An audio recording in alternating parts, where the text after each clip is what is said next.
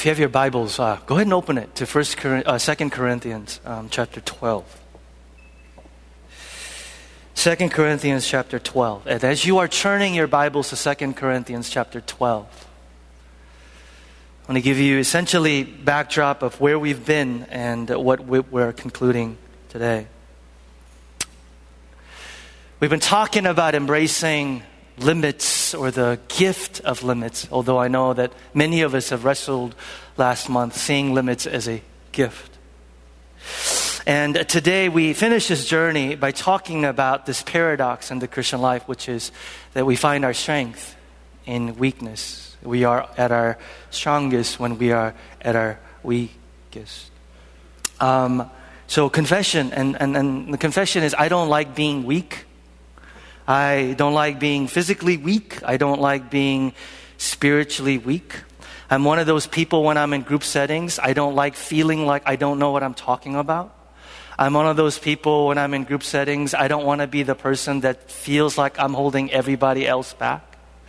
I'm also one of those people that don't like the feeling of confusion. I don't like the feeling of, and you get the point. I don't like limits. I don't like weaknesses. I don't like, basically what I'm saying is I don't like facing who I am and what I am really like. The problem is that I wake up every day and I live and breathe a culture that loves the idea of the superhero because we want to be one. I live and breathe and I'm around other people who love having their successes known and their failures hidden.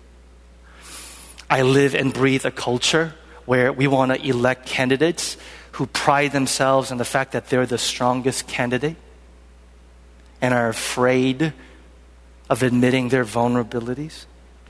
I live and breathe a church culture, by the way, where every month it seems like there are pastors who either have moral failure or are dropping out because of the enormous pressure to succeed according to the world standards. And into this culture comes this revolutionary message from God, and that says you could only be strong to the extent that you are willing to admit that you're weak. You are only going to be strong to the extent that you are willing to admit your weaknesses, embrace your limits. Does anybody else struggle with this? Say yes if you do. Yeah, okay. Yeah. So we've been essentially looking at what it means to embrace limits. And by the way, I'm actually surprised that nobody has emailed me and said, but doesn't the Bible say that God is able to do all things and God is able to give us immeasurably more than blah, blah, blah? To which I was waiting for somebody to say that because I wanted to be able to say to them, yeah, God actually gives us ability to go beyond the limits when He calls us to do something that is His. Where for many of us, it's our plans, our agenda, my thing, and I need God, you to kind of give me extra. Nowhere in the Bible does God say, I will provide more than you need, even though I have nothing to do with it. Nowhere.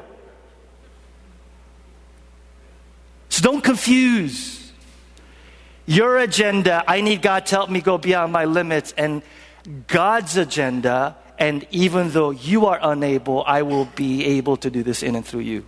Okay? Big difference.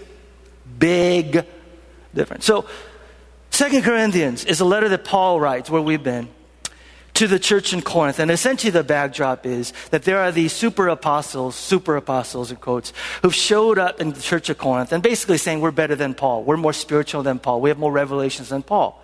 So Paul needs to defend his apostleship, if you will, his authority.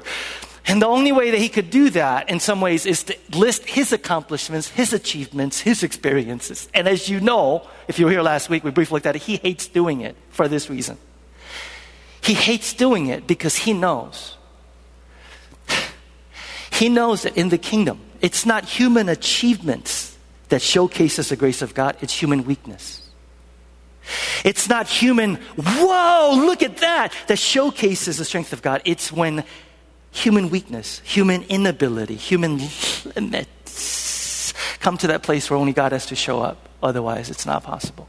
So Paul says, I don't want to list my accomplishments because I'm afraid that it would obscure the grace of God and you'll focus your eyes on me. So it is in this context that we're going to look at a passage you're very familiar with, even if you're not completely well-versed in church, so on and so forth. So let's look at this text, and we're going to finish this sermon series today as we look at what it means to find our strength and our weakness. 2 Corinthians chapter 12, verse 1. I must go on boasting. Although there's nothing to be gained, I will go on to visions and revelations from the Lord. I know a man in Christ who 14 years ago was caught up to the third heaven. He's talking about himself, by the way. Whether it was in the body or out of the body, I do not know. Only God knows. I know that this man, whether in the body or apart from the body, I don't know, but God knows, was caught up to paradise. He heard inexpressible things that man is not permitted to tell. I will boast about a man like that, but I will not boast about myself, except about my weaknesses. If I should choose to boast, I would not be a fool because I would be speaking the truth, but I'm not going to. So no one will think more of me than is warranted by what I do or say, or because of these surpassingly great revelations. Verse 7, listen to this. To keep me from becoming conceited because of these surpassingly great revelations. Paul says, I was in a very, very dangerous position of being intoxicated with pride, with arrogance, being full of myself. Paul knows better than anyone else, as we're going to look at, that God opposes the proud, but what? Gives grace to the humble. Here's why. Paul, by the way, we could see pride in other people. We don't see pride in ourselves too well. I just thought I'd mention that. Paul knows better than anybody else that the barrier to God is the sin of pride. Let me tell you what pride is. Pride is not, I think I'm better than you. That's an offshoot of pride. Pride in its essence, its primal essence is this. I want to be my own God. Pride in its essence is, I want to be masters of my own universe, which, by the way, leads to the delusion of self-reliance and self-sufficiency. Which, by the way, is a joke because we weren't created to be self-reliant or self-sufficient. Can I get an amen? We were, you see, fundamentally designed to be dependent on God and to live in community with others. That's not a flawed design. That is the way God intended this deal. Yeah. Which means that the great danger to you and me is not our weaknesses. The great danger to us is our delusion of strength. Let me say it again. The great delusion to most of us is not what we think it is. It's our weaknesses. I know you think it is. But the great danger is thinking that I can do life on my own. It's thinking that I am capable on my own, you see. And I don't need God or anyone else. Because when you are deluded by that strength, you will not desperately seek the help that you need from the one who can give you strength of every kind. It's our delusion of strength that is derailing us, not our weaknesses. Please get that. Please get that. It's our delusion of strength that has us living without limits. It's our delusion of strength that makes us think that we're God. It's our delusion of strength, by the way. I did not know this. I'm like, here's a telltale sign on how deluded I am. I don't even like asking people for help. You think I'm going to ask God for help? Hello, anybody? So yes, there is a correlation to the extent to which you need and embrace community and the extent to which you are deluded by your strength. Verse 7, there was given me, Paul says, a thorn in the flesh, a messenger of Satan to torment me. Paul literally says that this is a gift. He says, God gave me. It was given me to keep me from becoming proud, to keep me from becoming arrogant, full of myself, to keep me humble. Do you know what the word humble literally means in its origin in Latin? Humus, of the earth. In other words, humility is recognizing I am dust, and to dust I will return.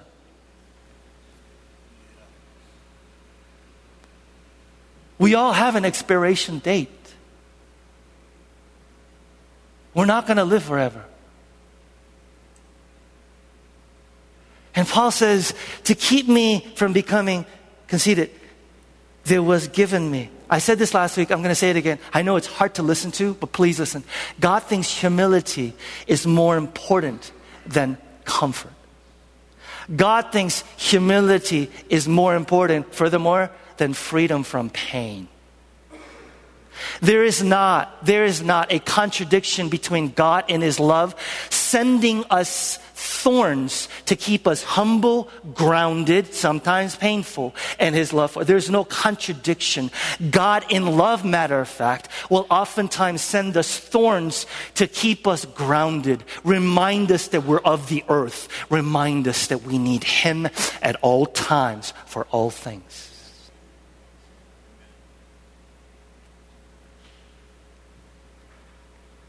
So if your life is utterly comfortable and devoid of pain, do not mistake that for, I must be doing well, or God must really love me. Because if that's what you think, when God sends thorns and weaknesses, what do? Well, God can't love me. What were thorns? Thorns were literally stakes that armies put up to keep the enemy from progressing and advancing forward. And the translation of torment, I know you don't like torment. Literally in King James Version, it's buffet. We literally meant to discourage, to deflate, to take the courage out of. Here's why God sends thorns. You ready? God says thorns because you and I are prone to take life by the horns and do. And God goes, slow down. Slow down. Anybody need to hear that? Can I get an amen? Slow down, slow down, slow down. God sends thorns to remind us that we are not God. I don't know about you, but I am reminded on Sunday that I am not God, but by Monday noon, I think I'm God. Anybody else? See, I can go on, and you sit there and go, do I need thorns? Are you kidding me? Do you know what we would innately be like have it not been for God's love to say, slow down, embrace limits? You and I will be off and running with the massive God complex, not needing God, not needing other people, doing our own thing in our own way, in our own time. Maybe the most loving thing God does is to say, in love, I am going to slow you down. Stop you from just running off and doing your own.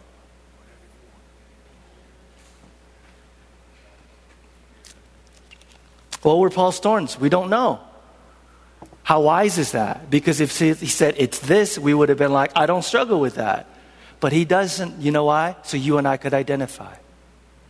You know what thorns are? I love Eugene Peterson's translation. Verse 10. This is what he says about this verse. Because of the extravagance of these revelations, and so I wouldn't get a big head, I was given the gift of a handicap to keep me in constant touch with my limitations. Thorn is a gift of limitations. It's a gift of limitations. Thorns cut across the strongest among us, the smartest among us, the most self-efficient among us. Thorns cut across age, culture, class. Not one single one of us in this room can escape the experience of our limitation. So what are they? After 4 weeks of me screaming at the top of my lungs, are you coming to grips, rigorous honesty with what your limits are? What your limitations are? Are you? I know some of you didn't need this sermon series because you're very well acquainted. But like 90% of us, what keeps you reminding you that you're weak?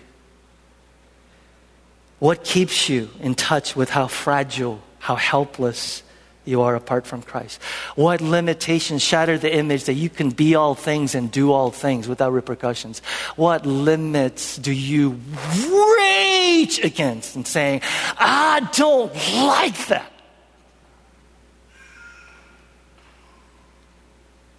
Verse 8, 3 times I pleaded with the Lord to take it away from me. Anybody else familiar with this prayer? Oh, good Lord. God, can you please take this away? Can you please remove it? And then I do this, I try and kind of fool God. I go, because I can do so much more for you then. I'm the only one. I'd be so much spiritually strong. I kind of do this gymnastics. Like if I did, and God sit there and go on, good try. Verse 9, but he said to me, my grace is sufficient for you. Can everybody just, I remember I said this last week, this literally in Greek doesn't say my grace is sufficient for you. Literally in Greek it says what? Sufficient for you is the grace of me.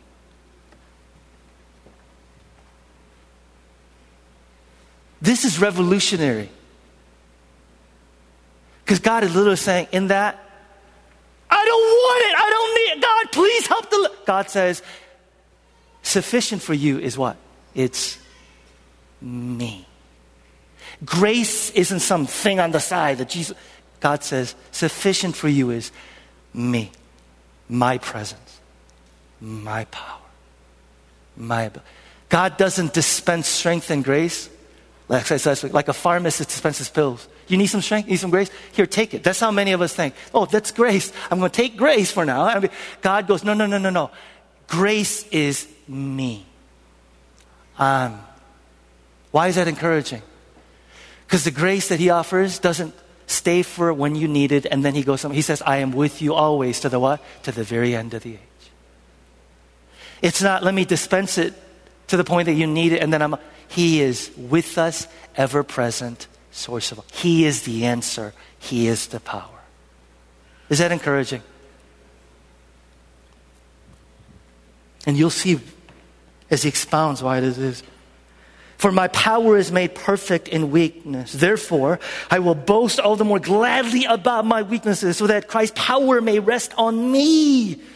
That is why, for Christ's sake, that is why, for Christ's sake, that is why, for Christ's sake, I delight in weaknesses. I delight in insults, in hardships, in persecutions and difficulties. For when I am weak, it is then that I am strong. Can I ask you a question, church? Do you boast and do you delight in your weaknesses?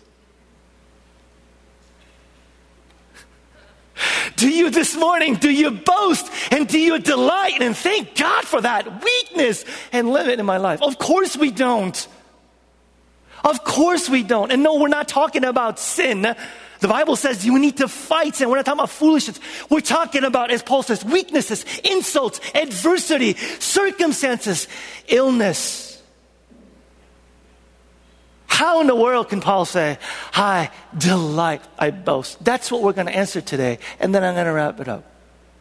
First, Paul sees God's purpose in his weakness. Paul sees God's purpose. Do you see what God's purpose is? And I hope this resonates with you because I can't spend a lot of time on this point. The purpose is when Paul says, it is for Christ's sake. It is for Christ's sake. God's purpose in our weakness is simply this. It's to glorify Jesus. God's purpose in our weakness is to glorify Jesus. To glorify. Glorify is this big theological word, but it simply means this. It means that God wants to make you and me a showcase for his love, a showcase for his power, a showcase for his wisdom, and a showcase for his grace.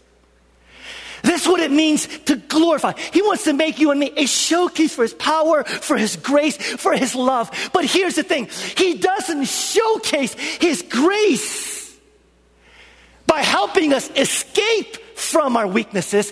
He does it in and through it.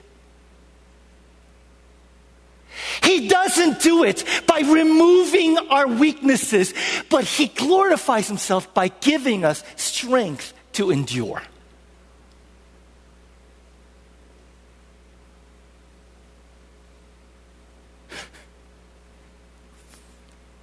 It's in that place of weakness, limits, not escape from. It's in that place of, are you kidding me? You want me to sit with this God? That God says, my wisdom, my love, my power is ultimately showcased. Is this good news to anybody? Here's the reason why. Because it has always been God's way to use flawed people to bring hope to a flawed world. Somebody clap for that. It has always been God's way to use flawed people to showcase his glory in a flawed world. Abraham said was too old. Elijah actually was suicidal. Joseph, abused by his brothers. Job lost everything. Moses, not very articulate, had a stuttering problem. Gideon, prone to fear. Samson, a womanizer. Rahab, a prostitute.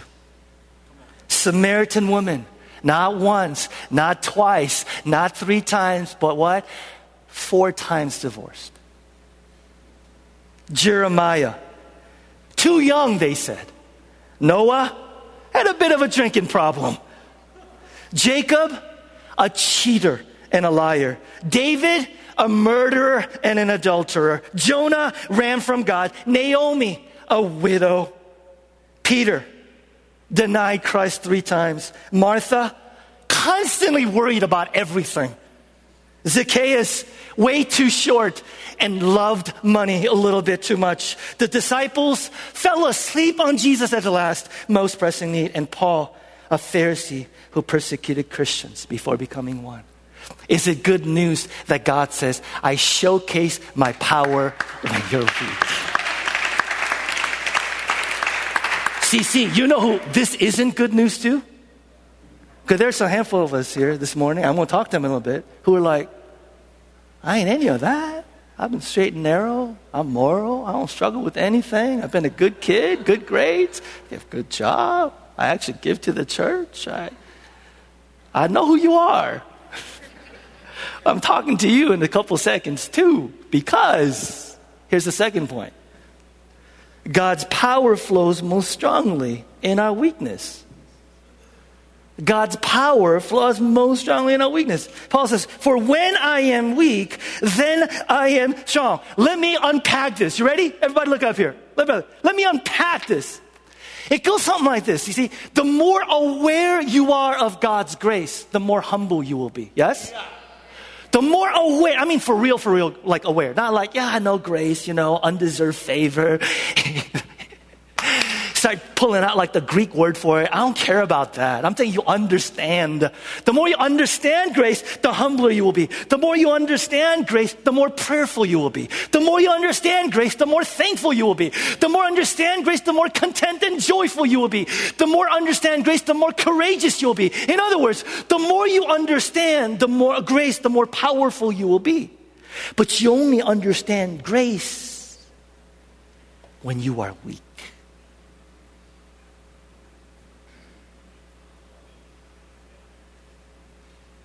You only understand grace when you are weak. Is it any wonder that the guy that wrote this letter, Paul, calls himself at one point, I am the worst of what? All sinners. He said, how is it the guy who calls himself the worst sinners was perhaps used by God more than anybody else to be the champion of the gospel of grace? Would you agree with that? More than anybody else. Here's how it works. You ready? Because Paul's screw up was the biggest, his repentance will be the deepest. And because his repentance will be the deepest, his grasp of the gospel will be the greatest. Let me say that again. Because his screw up was the biggest, his repentance will be the... How many of us are going, I am the worst of all sinners? You may say that to be like fake spiritual, but you don't mean it. Because his screw up that was the biggest, his repentance will be the deepest. I am the worst of all sinners, but because his repentance is the deepest, his grasp of the gospel will be the greatest, meaning, you love me? Oh my God, literally, you love me, the worst of all sinners? Amazing love. How can it be that you, my God, would die for someone like me? See, if you let your failure and weakness drive you deeper and deeper into the gospel, you know what you understand? You understand how costly his death was. You understand that how radical his grace is, which makes you both incredibly humble and incredibly bold at the same time. Why do you think Paul was used so effectively? Have you ever met a Christian who was incredibly humble and incredibly bold at the same time because they said, I am the worst of all sinners, and yet you love me? I tell you, it's rare.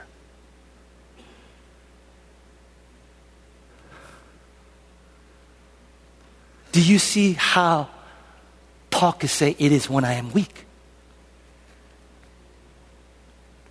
In God's economy, nothing goes to waste, not even our sins. Anybody here struggling with guilt and shame for what you've done? Can I just share some good news? Some of you that have failed the most spectacularly might be the most powerfully used by God among us. I don't just say that to be the preacher. I am serious. Some of us who have failed most spectacularly might be the most powerfully used for God's kingdom. Do you know why? Because you understand deeply. You understand innately what? Grace. He loves me. He died for me. He did what for me? That's why for those of us in here who have failed the most spectacularly and thought, God could never possibly use me, you could minister out of that weakness, minister out of that failure, which means you'll be incredibly humble and sensitive to people who are broken and struggling, which means that people will be drawn to you like flies, like, wow. God also doesn't waste our past either. What do I mean? It is for some of us who've come from the most messed up, broken families that could come from among us the best husbands, the best wives, the best parents, and the best teachers and counselors. Now I could go on and on and on about how God could take the most broken among us and redeeming that brokenness, healing that brokenness. God could use us to minister to others.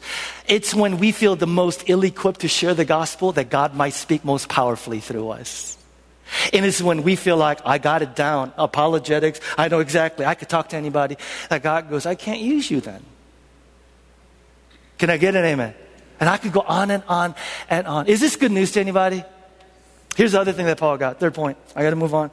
Oh, let me just share this. 1 Corinthians chapter 1, verse 27. Hopefully in this context you understand why this says. Instead, God chose the things the world considers foolish in order to shame those who think they're wise. And he chose things that are weak and powerless to shame those who are powerful. This is good news. Amen. Here's a third reason why Paul was able to say what he did. In failure and weakness, third, come growth and power. It's in failure and weakness come growth and power. Paul says, my power is made perfect. By the way, that perfect is the same word that Jesus used on the cross when he says, tetelestai, it is finished, it's done, it's completed. Powerful word. And Paul's literally saying, if it wasn't for that limit, that sense of weakness that came into my life, I wouldn't have any power. If it wasn't for that sense of weakness and limit that came into my life, I wouldn't have the courage I have. I wouldn't have the humility I have. I wouldn't have the power I have. I wouldn't have that. If it wasn't for that weakness, there would be no power in my life. You say, how does that work? This is how it works. It's when you come to the utter end of yourself. Anybody been there? It's when you and I come to the end of ourselves. We hit rock bottom, as they say. And we literally come to the end of, I can't do this anymore. I can't live on my own anymore. I can't do this anymore. That we finally turn to God and realize that God is there and that, listen to this, God is enough.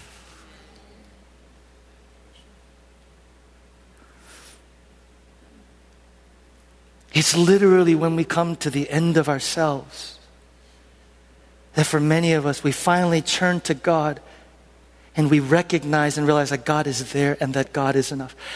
And we could say, as the psalmist did, whom have I in heaven but you? Nothing on earth compares to you. Can I ask you a question? Would you be strong if you truly lived your life from the perspective of God, you're enough for me?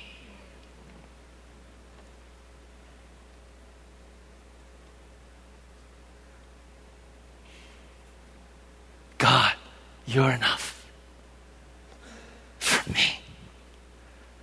I'll tell you what some of us would begin to do. Some of us, if God was enough for us, would begin to make wise decisions about who we date. How many of us, let's be honest, have made foolish decisions about who we date because we're insecure, because we're afraid?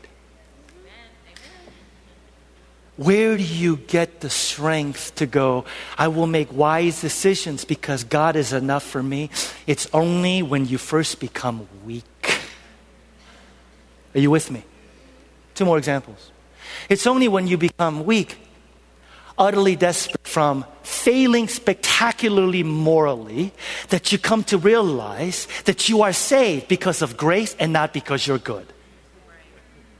I'm going to say it again. It is only through massive failure that we come to that place of realizing I am not saved because of my righteousness, but I'm saved because of the righteousness of Christ. And when I recognize that I'm saved because of the righteousness of Christ, Romans 8, there is nothing that can separate from the love of God. Do you know how strong we would be if we realized there is nothing that could separate me from the love of God? But that doesn't come unless you first what? Fail and become weak. One more. Many of us are living our lives basing our entire identity, worth, and significance on our children, career, money, grades, sex, what the world says. You say, no, I'm not. Yes, you are. Yes, you are. And here's what happens. We put our entire hope and identity significance in that. And then something happens in that area. And what happens? Here's what happens. I get you walking into my office and saying, my life feels meaningless. And I go, why? And you say, because I built my entire life's meaning on that. And it's gone. Of course, we're going to feel meaningless. But it is in that place that finally we turn to Christ and we live what we sing, which is, on Christ the solid rock I stand. All other ground is sinking sand. All other ground. But you will not learn that He is our only secure foundation unless until you build your life on something else and it gets obliterated. It is in weakness and failure that we learn to be strong. So here's the next point. Success might wreck you. I'm sorry. Actually, I'm not. I don't know why I did that. I don't know why I said I'm sorry. Actually, I do know why I said that. Success might wreck you. The last thing, literally, that some of us will need or might need is success. By the way, before I expound on this, is anybody resonating with this already? Yes. Success for some of us might be the last thing, the very last thing you need. Do you know why? First of all, just pay attention to the news and see the spectacular falls of people who've accomplished amazing things. And you and I go, well, shoot, I wouldn't do that. Why does that happen? Why people keep doing that? They stupid or something? No, they're just like you. They're just like me. What do I mean? Here's what happens. We get a little success, whether it be, in our career, or money, or it can be spiritual experience. We experience a little success. And here's what our heart does. Our heart takes that, and we find our self-justification in it. What do I mean? Our heart takes that little bit of success, and we go, I must be somebody. God must really like me. I'm blessed. Church people, I'm blessed. But we don't just stop there though. You know what we do? We then look around and go, how come you haven't succeeded? Hey! What's wrong with you? And we become self-righteous. And do you think you're being strong when you do that? Do you know how weak you are? Reason with me. Come reason. Let us reason together. Do you know what happens to you if you build your entire life, your identity, your worth, your significance on children, on marriage, on finances, on your job, on your career? What happens if that area of your life blows up? To which you go, that will never happen. To which I say, how do you know? How can you be sure? You see how fragile that is? Do you see how fragile? See, this is the reason why I said a little earlier, for some of us, this is our story. We found our identity and our worth in the fact that we were good Christians, that we were moral. And then we graduated college, and went beyond the college spiritual bubble, started working. People are like, hey, come over here, do some of this. Hey, let's go over there, do some of that. And you used to be the one going, oh, no. I'm a good Christian. I don't do that. Then all of a sudden, what do? You start compromising all your moral convictions. And that's the reason why you walked away from the church, because you couldn't deal with the guilt and shame. But here's the thing. The problem wasn't that you weren't so good. We know that already. I am not good. The problem is that you are basing your entire identity and salvation on your goodness.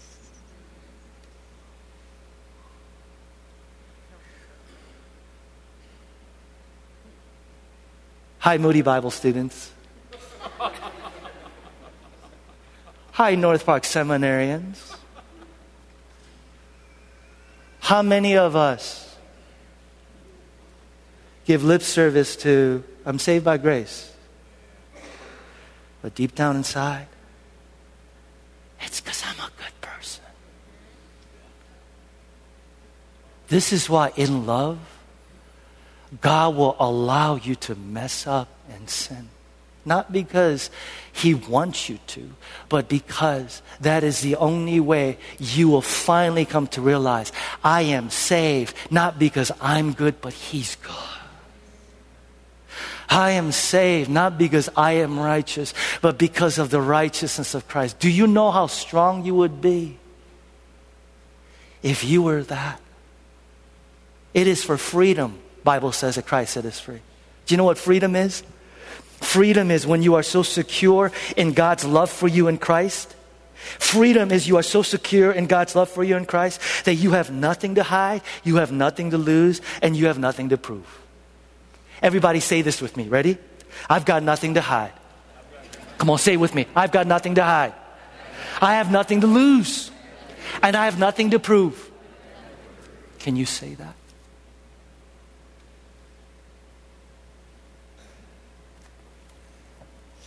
Lastly, here's the fourth thing that Paul learned.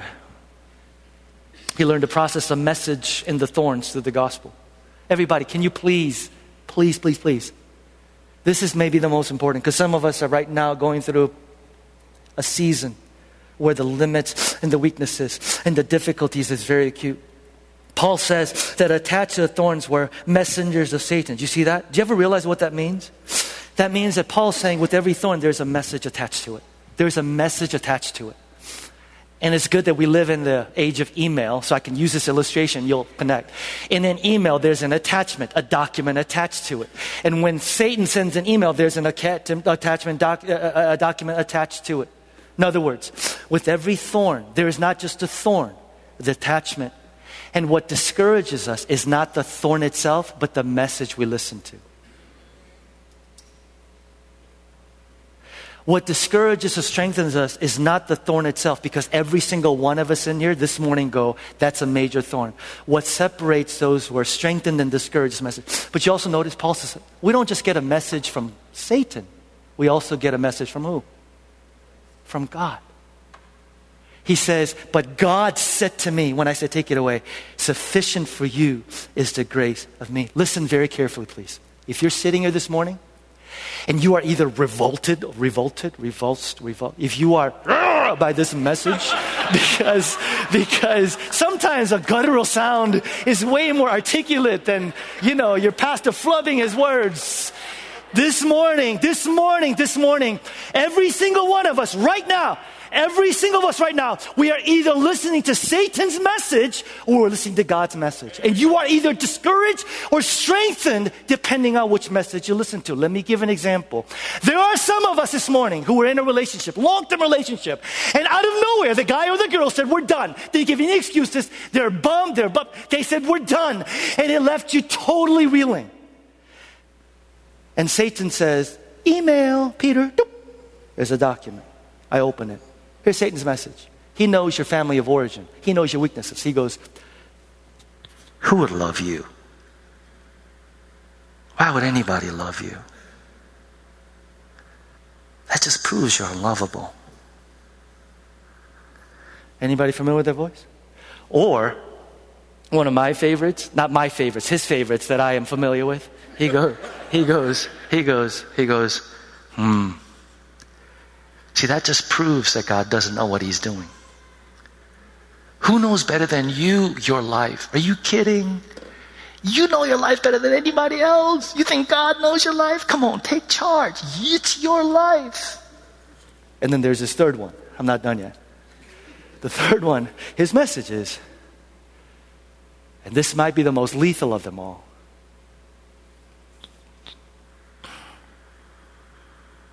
you're beyond redemption. Nothing could change you. Nothing could fix you. And we just listen to that and go, yeah, it's true.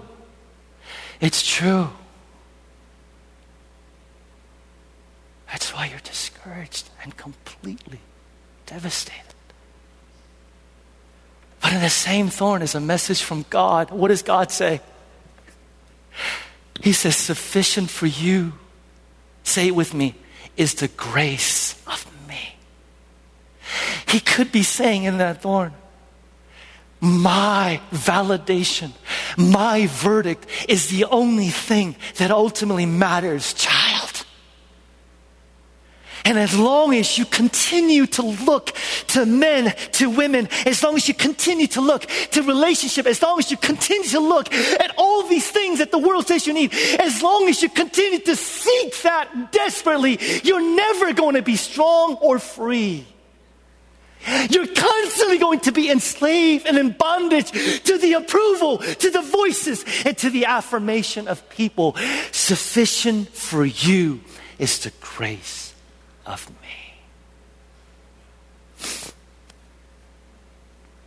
Every thorn has a message from Satan and a message from God. And which voice we listen to will ultimately determine whose purposes are determined in our lives. Whose voice are you listening to? Whose voice am I listening to? As I end this series, CC, come on up. I want to speak to two people and then I'm done. You're not a Christian here. I need to speak to you. And by the way, if you're not a Christian, thank you for hanging in there. The very difficult, tough message. If you're not a Christian, I need you to hear this. And that is this, that the power of God's grace could only be experienced when your need is acknowledged. Let me say it again. Actually, Christians need to hear this too. The power of God's grace can only be experienced when your need is acknowledged. That is, the power of God's grace that is freely available to anyone is available when we acknowledge and admit our neediness and our incapability. Ask any Christian here this morning, and they will tell you that was the catalyst for their journey when they came to Jesus and said, I can't. I need you. The Bible says that it is those who repent and believe that could enter the kingdom of God. Please listen very carefully. Here's what repentance is. Repentance is coming to God, acknowledging and admitting that you have run your own life. It's acknowledging and admitting that you've been masters of your own universe, living with the delusion of self-reliance and self-sufficiency. Repentance is coming to God and saying, God, with your help, I no longer want to live my life as if I'm in charge, as if I am self-sufficient. But I want to come to you and live my life as if you are in charge, as if you're Lord. You could either live your entire life believing that you're capable of determining your life, or that God is. That's the first part though. What does it mean to believe? Believe, which is the gospel that we in a new community love, and I remind us every Sunday is this. It is that we are adopted on the basis of Jesus' record, not our own. Can I get an amen? The Bible says that to believe is to come to Jesus and say, Jesus, I believe that you lived the life I should have lived, the perfect life, and you died the death I should have died on the cross for me. So when I believe in you, I actually believe that God looks at sinners, repentant sinners, as if we have done everything Jesus has done and suffered everything Jesus has suffered. So the Bible says in John 1:12, to all those who believed him, he gave them the right to become the children of God. Repentance and belief is what enables you to access his grace. Christians, there's a saying in our church we love. Here it is. Christian life isn't just difficult. It's what? Say it with me. It's what? It's impossible. We talk about this all the time. Christian life isn't just difficult, it's impossible. It's so impossible that the only person who managed to pull it off, we named this thing after him. And the only way that we could live a Christian life is through the Holy Spirit who lives inside of us, living through us this life for us. Amen? And here's the thing. Did you ever notice and ever wonder? The reason why we can't embrace God-given limits, it's not because we don't have enough willpower. It's not because we're not trying hard enough. Maybe it's because we're not relying on the Holy Spirit to help us embrace our limits. I'm going to say that again. You and I have no shot. That was a great sermon series, Peter, and I'm so convicted I'm going to go out there and I'm going to do my best and pull myself up by the boot. You're going to fail by 7 o'clock tomorrow morning. The only way that we could embrace our God-given limits and find joy and contentment in them is when we realize that even embracing our limits can be done through the power of the Holy Spirit who lives inside of us. Amen? After all, Jesus showed us this. Jesus showed us this. In Luke chapter 4, as he is about to be tempted in the wilderness, here's what the Bible literally says. Jesus, full of the Holy Spirit. Everybody say that with me. Jesus, full of the Holy Spirit, left the Jordan and was led by the Spirit into the wilderness, where for 40 days he was tempted by the devil. He was full of what? The Holy Spirit to do what? He is about to enter the wilderness where, as we saw 2 weeks ago, the entirety of the temptation is the wilderness, is Satan to get Jesus to blow past his limits, cross his God-given limits and God's timetable. Turn that stone into bread. Jump off from the temple and show people you're God. Don't wait for the cross and suffering for the kingdoms of the world. Bow down to me right now and I will give you all the kingdoms of the world. How does Jesus overcome the temptation to say, blow past your limits? Limits are for losers. Who needs those limits? Jesus, full of the Holy Spirit. Jesus, full of the Holy Spirit. Jesus, full of the Holy Spirit. Father, I will wait for your timetable, not mine. Father, I will wait and endure the crucifixion and death. Father, I will not cross your God-given limits to live into my full humanity. I will wait for you. How? Jesus, full of the Holy Spirit. And Paul says in Romans 8, I am with this. In the same way, the Spirit helps us in our weaknesses. In the same way, the Spirit helps us. Say it with me. In the same way, the Spirit helps us in our weaknesses. One more time. In the same way, the Spirit helps us in our weaknesses.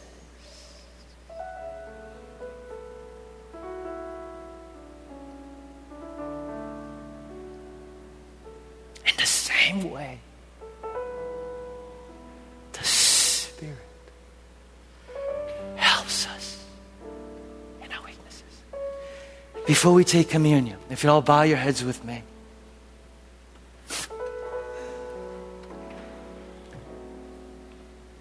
And before I invite you to come to the table,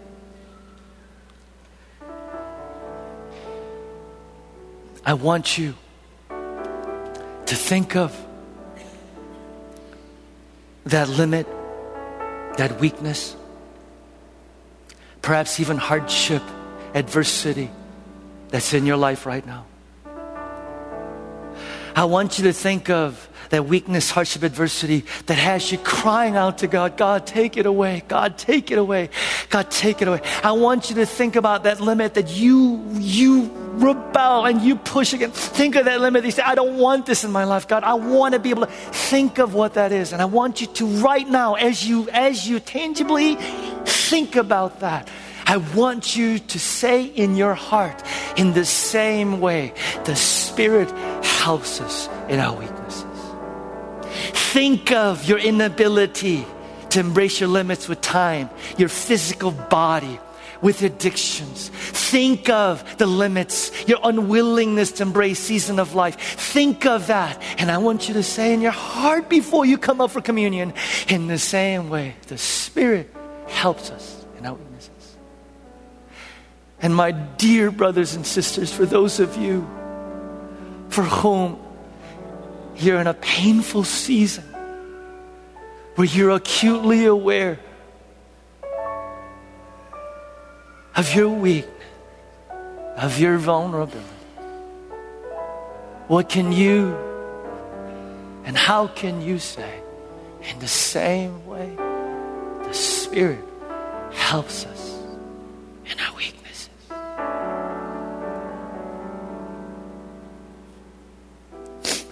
The Spirit helps us in our weaknesses. The Spirit helps us.